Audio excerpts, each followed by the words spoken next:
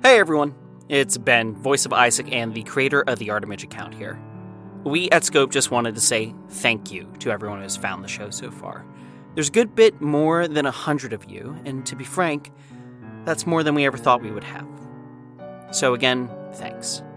We also wanted to let you know that episode 4 will be coming out a week later than usual. But don't worry though, we'll have a canon mini-episode to tide you over. Finally, we just wanted to give a big thanks to our first 2 patrons, Twilight Goddess and Reborn Neji. We are a small production company, and having your support means the world to us. If you'd like to become a patron and support the show, you can find the link to the Patreon down in the description. Now, back to the show.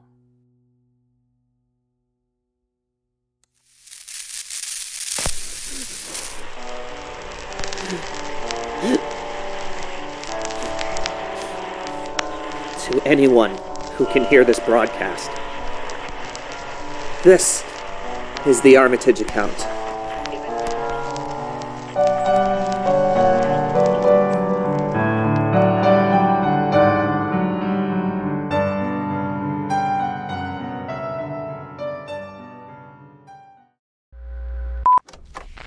Are you sure you really want to do this again? Yes. Look, I know how hard it is losing someone like that. I'm just concerned. My mother was searching for Artimage. She was convinced we were related. Now I find out that there's a massive hole in how he supposedly died? This is a lead. I know. I'd just rather listen to you making episodes of Oddities of Yore than, well, this. You only just got back, and something about this place is changing you. Every night you spend in here, you get more and more... I'm not making this for fun, Lou! I know, okay? I get it. I know. Lou, Forget about it. I shouldn't have brought it up.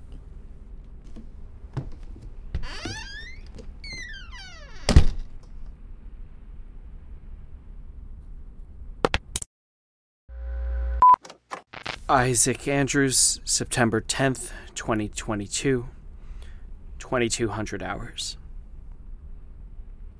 I've taken some time to tend to my own research. Lou is right, though. This investigation is taking a lot out of me. I'm getting horrible reviews and comments from people who think I'm using the tragedy of Mother of 1,000 to promote some B-list fiction. I forget to eat. I'm not sleeping much, and the rest that I am getting is... In previous recordings, after each reading, there are hours of silence before I would speak again. I would cut these out, of course, for those of you who are following, but during this time, I would be in a state somewhat akin to unconsciousness. Except when I wake up, I feel horrible. My body would feel fatigued, as if I hadn't had food or water in days, and my head would feel as if someone shoved a screwdriver behind my eye. So yeah, not exactly restful. The first time I was out for around 9.5 hours, the second time just under 9. Tonight, I've brought a stopwatch with me to see if there's any additional trends. This place should not exist. It was supposed to be burned down almost 100 years ago, and yet it stands. I want to know what she saw. Why this was so important. Why he was so important. What matters now is that I finally have a hole in the story, and thanks to Felix, I now know my alleged great-grandfather kept correspondence. Isaac Andrews, September 11th, 0000 hours.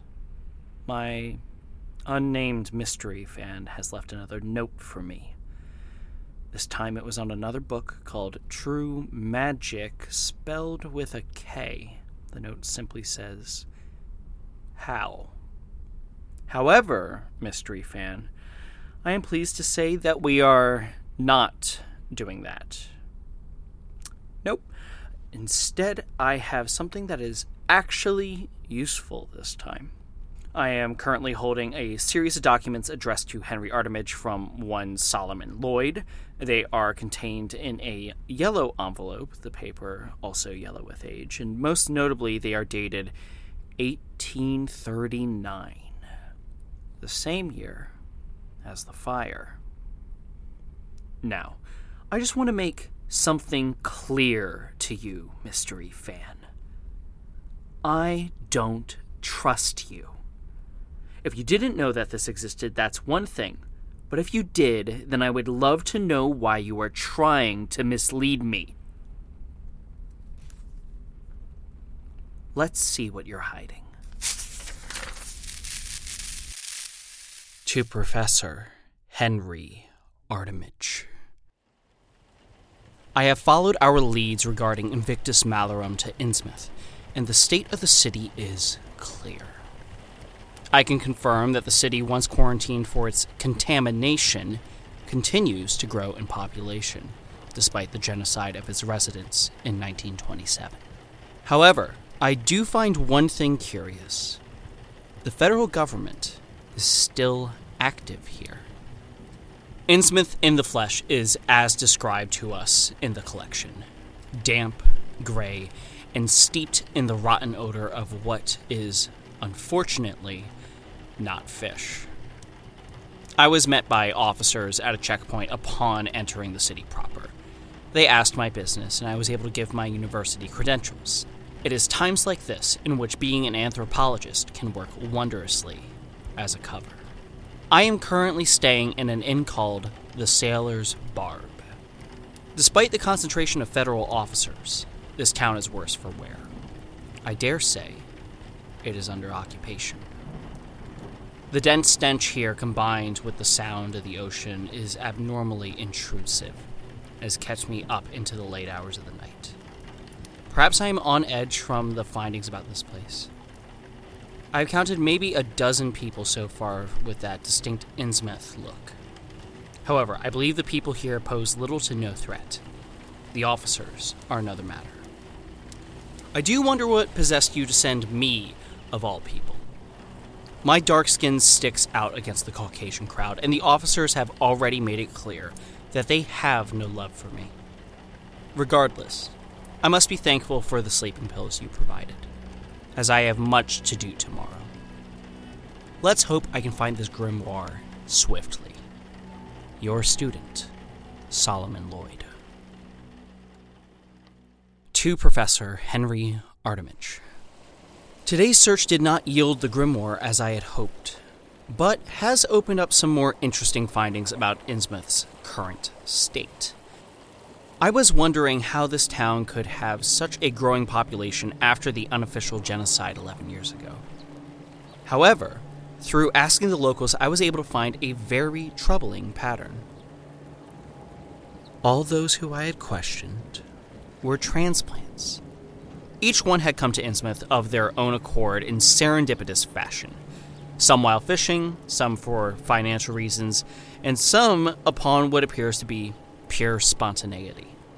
Upon closer inspection, I identified some key physical descriptors of the Innsmouth look in more people than yesterday. My difficulty identifying those affected stemmed from the variance of the townspeople's development. It was only when I could look more closely that the signs were there. Pale skin, loss of hair, and enlarged eyes and orbits. In almost everyone I talked to, there was some notable trace of Daon heritage, despite very few having any familial relationship to Innsmouth to start with. From what I can tell, while people here are friendly enough, the same does not go for the occupying force. The people here seem to avoid them if they can, but if approached will treat them with kindness and generosity that I can only describe as both forced and fearful. This morning, while I had my coffee in the lobby of the Sailor's Barb, I watched as a pair of these officers marched in, ordered around the hostess immediately, and notably, did not pay. I was hoping to listen in on their conversation when we heard a large splash from outside. At this, both officers abandoned their breakfast and ran into the street. I followed from a distance as they scurried towards one of the nearby canals that runs through the city and unholstered their weapons. They aimed into the water and shouted for someone to get out. I saw her there, in the sight of their pistols, a woman submerged in the canal. Her long hair flowed to the surface like black weeds and tendrils, all while she swam below. A firearm discharged and water splashed only a yard away from her, a warning shot. She scrambled to the surface and exposed her naked self. She must have been no older than 20, with graying skin and swollen eyes. In her beast-like jaws there was a squirming eel ravaging in the throes of death. She was distinctly of Daon descent. I watched as the officers pulled her out of the water and carried her away. So, of course, I followed. This leads to the greatest hurdle so far in my report. According to our copy of Deus Maris et Sonarium, the last known location of Invictus Malorum would have been at the temple of the esoteric order of Dagon. Surprisingly, the building is in remarkably good condition. However, the temple has been repurposed. Atop its archway, underneath the large elder sign, now hangs a banner that reads, Sanatorium. This was the building that they carried the woman to. I spent the rest of my day with the locals trying to understand the state of the town. It became apparent throughout my day of questioning that not a single person here seems to be aware of the truth of their condition. Many believe it to be a sickness of some sort. When I suggested that it might be genetic and asked about their families, I received mixed results.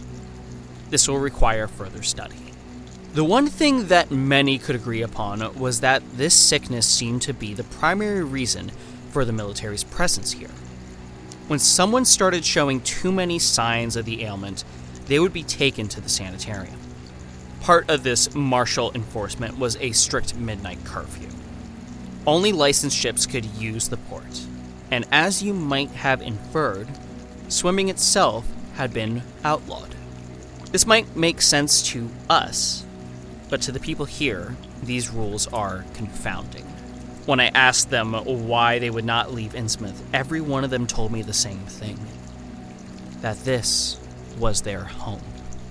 I cannot tell if today's findings are troubling or fascinating. The implications that this has for the Daon bloodline are immense in regards to its ties to the laws of chaos and the mythos at large. This also brings up three more problematic elements. 1. How do I know that I do not share Daon blood? If it's possible for a place tied to them to simply draw in those affected through causality, then what separates those who are divorced from the condition from those with it? 2. What is the government doing here? My best guess is research, but to what end? Something must have made them change their approach if they are not immediately opting for extermination. 3rd, if the grimoire is still here, then it is likely in the hands of the military. I will await your response as to my next move. Your student, Solomon Lloyd. From Solomon Lloyd regarding the collection of Invictus Malorum. I make these notes to you now from Arkham University's hospital, as my recovery is taking its time and I will likely be here for a while longer. My burns are substantial, but Dr. Pepin stated that I should make a full recovery. Now, despite having told you in person, you have made it clear that I, as usual, would need to provide you a written statement of the events for your records. I hope you do not mind the shaky handwriting. It's difficult to keep my hands steady without the opium. After receiving your orders, I made my way to the sanitarium. Surprisingly, I was able to use my credentials as a graduate student of Miskatonic University studying anthropology to gain entry. I stress that it was not the mention of my degree nor current studies that gained me this access, but seemingly the university itself. I do not know what interactions you or Headmaster Haynes have had with the government in the past, but I would very much love to be briefed on these things before you throw me into the lion's den. I was met by Dr. Singrov, apparently the lead of this operation. He asked me about the scope of my research. I replied that I was curious about the state of Innsmouth since it seemed to have come back to life since the quarantine. I thought he bought it. We went to his office and discussed the official history of the town as well as his research. To my surprise, the book was laid open upon his desk. Invictus Malorum, brown leather, poorly bound, with an oily green reflection upon its bindings. I drew no attention to it and instead let Singrov continue his lecture. He claimed that he was studying genetic illnesses, that something in the waters of Innsmouth was interacting with the common ancestry of the people here. I asked if I could read over his research, hoping that it would provide me a chance to get close to his desk and Invictus Malorum. Instead, he stated that he could do better than letting me read his research, that he could show me. He and two rather large orderlies escorted me to the patient wing. They were big men, both of whom wore surgical masks and dark visors. It became apparent to me immediately that they were the muscle. Yet, all thoughts of them faded once we entered the recreation room. It smelled of fish. The patients were all there, and almost all had the look. These were the people of Innsmouth that we read about. They were here, Dayon, scattered throughout the den and tending to meager card games and hushed conversations. I watched as one hobbled towards us. She had a horrid hunch over her bloated form. Her hairline had receded towards her crown, and what was left of her locks were thin and frail. Pills, please, she croaked as she looked up at myself and Dr. Singrov with eyes the size of saucers and an almost toothless mouth. Even having been prepared, I found it hard not to show my repulsion as I stepped back instinctually. Singrov laughed and remarked that he forgot what an outsider's reaction might be as he produced some pills and handed them to the woman. At the rattle of his little glass bottle, almost all of the patients in the room ceased their activities and began to charge at us. I would not know what was in those pills for quite some time. I noticed one person in the rec room who was noticeably disinterested, though. She was a girl, probably no older than 17. Her features were normal. She had red hair and fair skin, but she was gaunt, and her eyes had dark bags beneath them. They were fixed on me.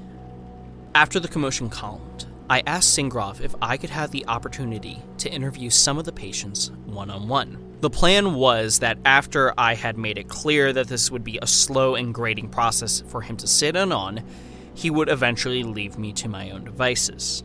Then I would be free long enough to sneak back to his office and procure the grimoire. He agreed, and like that, it became a game of chicken. I kept to a standard script in an attempt to make the affair dull. However, I slipped up in the beginning by asking about the water, which seemed to get Singrov excited as the patient responded with their one-word answer: home. After this, I made a point to keep each interview as monotone as possible and to stay away from anything I knew would intersect with the mythos. Eventually, it worked. Singrov seemed as if he were about to melt away from boredom when the sound of the noon bell rang. With a newfound rejuvenation, he stood up and kindly informed me that he had an appointment with a new patient at that hour and must be going. I smiled and lied that I would continue my research here if he needed me. He shook my hand with a grip tougher than I was prepared for and marched away rather hurriedly with his muscle in tow. I waited for them to have cleared the hall for certain before I attempted to depart. Only, I was stopped by the girl with red hair. She abruptly sat across from me and said, "He's not going to let you leave." I froze as we stared into each other, her intensity rivaling your own. "Singrov. He doesn't know if you are one of them, but he suspects something of you. You want to steal that book from him, right?" I had to play it cool. I had been prepared for this town, its people, even the idea of government experiments. But this? "You aren't like the others, are you?" I asked with the most neutral tone I could muster. I could feel a heat rise up in my spine, as if she were triggering my fight or flight. She just smiled at me. "I guess you could say that," she said as she held me in her tired brown eyes. "I could help you, you know. I just need those pills in your pocket." I lightly placed my hand over the small bottle on my person. "The sleeping pills you had gifted me." "And what do I get?" I returned. Her smile grew wider. "You get to live." There was a long moment of silence as we held each other's gaze. I thought she was just another addict, one who had somehow completely made me and was now holding me for ransom. Either I would give her my sleeping pills, or she would blow my cover. I cursed as I reached into my pocket and palmed the bottle to her. As soon as we touched, there was that feeling again upon my spine, except this time it was a burning sensation. I winced in pain as I felt the heat burst throughout my body. Little needles of agony that trickled their way through my nervous system. She looked back at me and frowned. "I'm not going to hurt you," she admonished me as she stood there. "And I'm certainly not a rat." Sweat ran down my brow as I beheld this fire of a child who now regarded me with a cold disappointment. She left me to my shock. I'm ashamed to admit that I did not immediately spring into action. Instead, I let my heart rest, unsure if my paranoia had gotten the best of me, or I had actually just beheld something extraordinary. Eventually, I collected myself and made my way to Singrov's office. It was easy. Too easy. But I was too enamored with the thought of her to realize that. I saw practically no guards, no doctors, only the marble floor as I walked calmly to my destination. When I opened the door, I froze.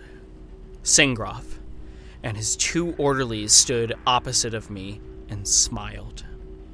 He held it in his hand, Invictus Malorum. When the massive hulking man started to march towards me, I knew it was over. So I ran. With each step, my heart hammered, and with each step, I could feel the ground shake beneath me as the thunderous stampede of those men made chase.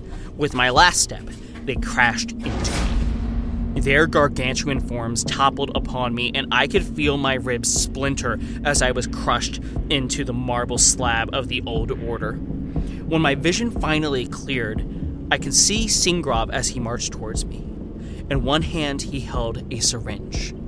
I barked and pleaded, but he paid me no mind.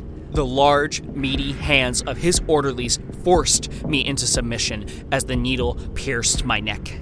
As my consciousness faded, I could see a new truth about my assailants. One of the orderlies' mask had come loose in the fray, and I could see their face.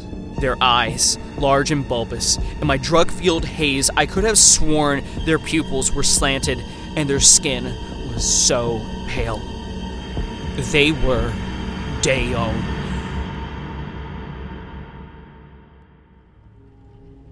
When I awoke, the world was spinning around me, and I was strapped into a cold metal recliner.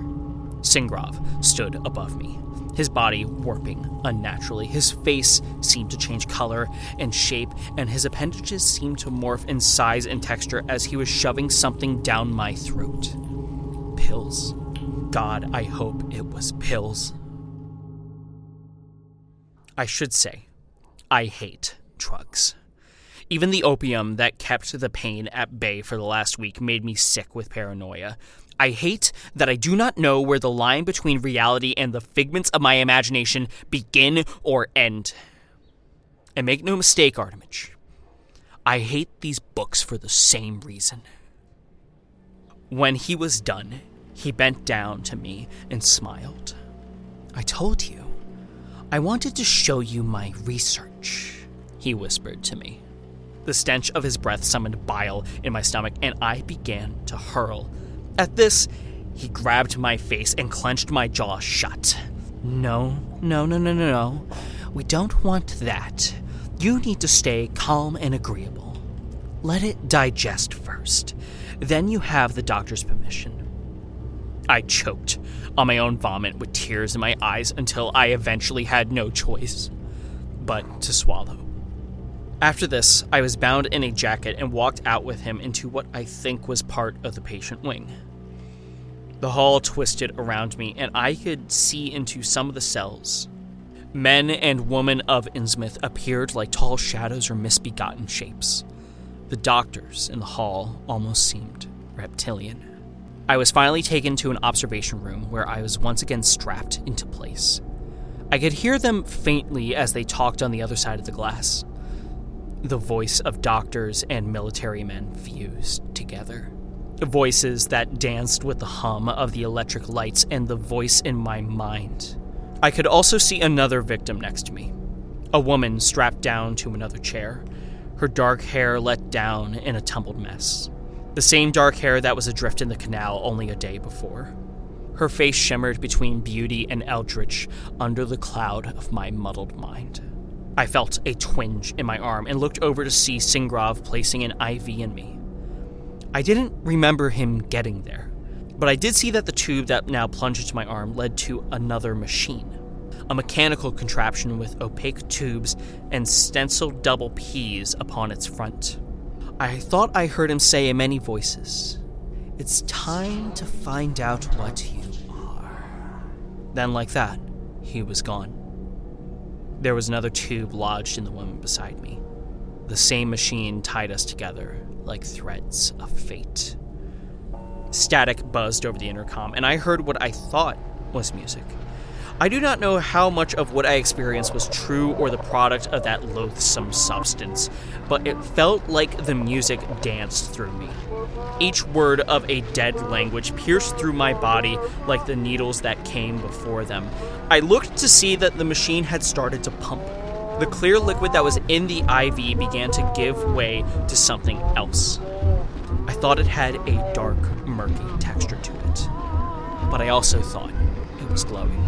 My body lit aflame and contorted as it entered my bloodstream. I screamed against my gag and felt my muscles tighten, worsening the experience. My vision blurred, and I looked to see the woman next to me convulsing.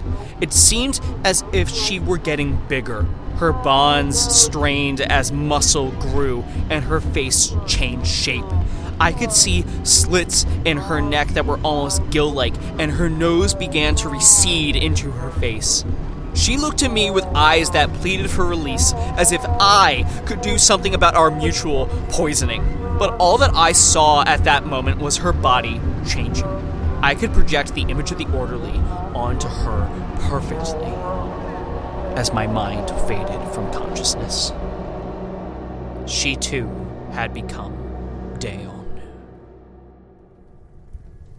When I awoke, everything was already aflame. Heat surrounded me in the observation room, and I could see nothing but smoke on the other side of the now smashed glass pane. My face was rife with pain, and the fire had begun to lick up the chair around me, and I could tell it had taken its toll in an instant. Then the pain and flames were gone. I opened my eyes to see the girl with red hair and brown eyes. Flames danced around her as she pulled me from the chair and thrust a book into my weak grasp. It was, of course, Invictus Malorum. "You get to live," she said as she hoisted my waking body up. I do not know what she did to create this fire, but I do know that whatever it was exhausted her in the process. So we carried each other, Shoulder and shoulder, we moved through the burning halls. A few times she stumbled and I pulled her up. At one point, she seemed to lose consciousness entirely. Apparently, the young arsonist took the sleeping pills before setting the blaze. As much as this still confuses me, I vowed not to leave her. I'm not a monster. Screams of the unfortunate could faintly be heard throughout the roar of the fire and the inventions of my drug-addled brain. One such imagination was a specter in the inferno. It was a specter of the girl that I had under my arms dancing through the flames. At first, I was horrified. I thought that I had let her go, that she was no longer with me and now burning alive. But then I realized that she was still in my grasp. I watched as the apparition turned towards me and beckoned me to follow. Perhaps the substance in my body ruined my judgment. Or perhaps because it was her that I followed. When I did, the flames seemed to spread away from me, and I was able to move almost untouched other than the burns I had sustained while I slept. Eventually, we found our exit from the blaze, a portion of collapsed outer wall. I could see the town now in total pandemonium. Gunshots rang as soldiers fired at the people of Innsmouth. They were holding a line against a mob. I did not stay to see what happened. I simply took the book and the girl out of the city with the distraction I had been handed. I have not read any official news about the town since, and frankly, I do not care to. Invictus Malorum has been added to the collection, and the girl, Alexandra Fulton is her name, has been left in you and Headmaster Haynes' care. While I do not know the full extent of what she did to cause the fire, I must express that I am fond of her from the time we spent traveling to Arkham. I made a promise to her that you and the rest of our allies would be of help to her, and most importantly, that we would be safe. I beg you, do not make me a liar.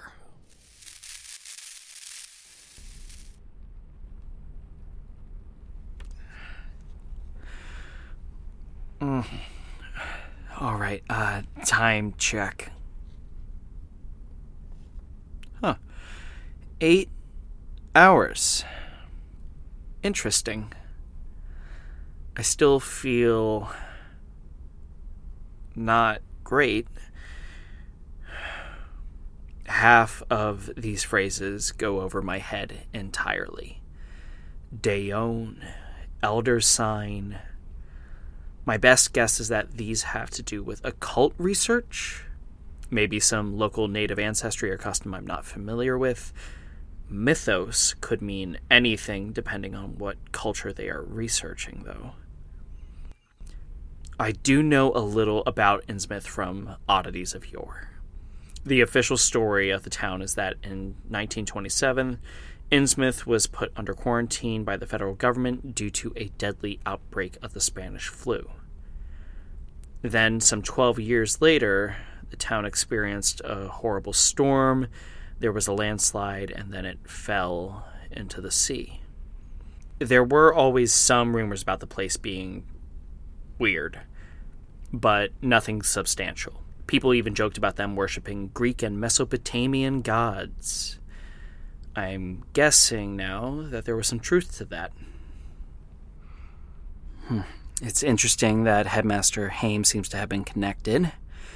He's the originator of the Headmaster's Curse, an old urban legend in the university. Regardless, I think I have 3 big takeaways here.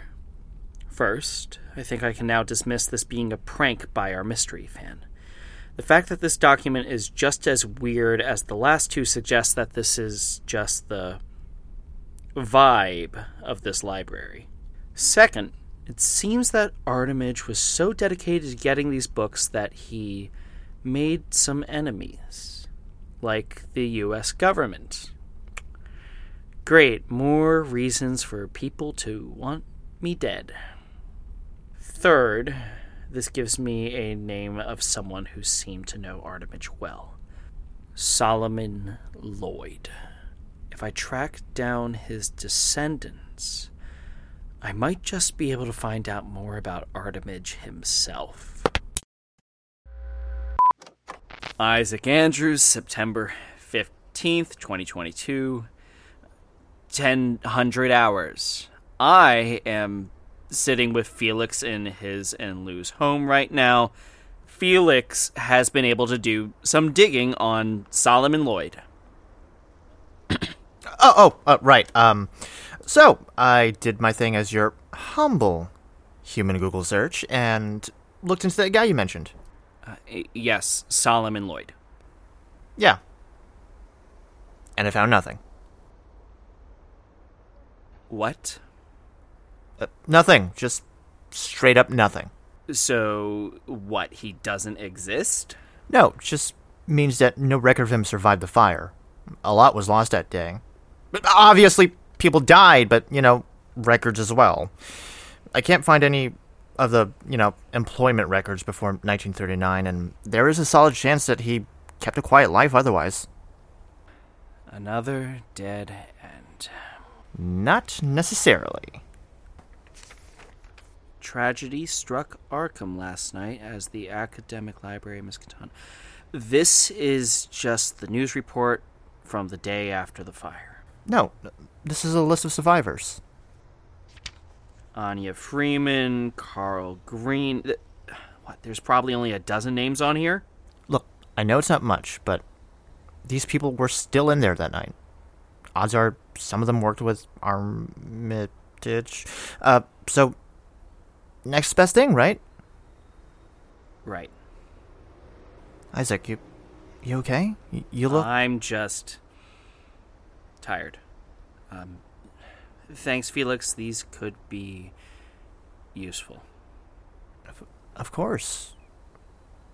Hey, so, do you want to get some coffee? I'm sorry. Maybe later, Felix. Isaac Andrews signing off. In order of appearance, this broadcast features Benjamin Collins as Isaac Andrews and Kenny Nguyen as Felix Lopez. This broadcast is under a Creative Commons 4.0 Attribution Non-Commercial Share-alike license and is produced and distributed by Scope Productions. You can follow us on Instagram @ArmitageAccount or our website, ArmitageAccount.com, where you can join the Discord server and learn more about our Patreon. Make sure the word is heard. Tell your friends and loved ones about this broadcast. Ensure their safety. Don't have any friends or loved ones? Or just want to spread the word? Then leave a review on Spotify, Apple Podcasts, or your favorite podcast provider.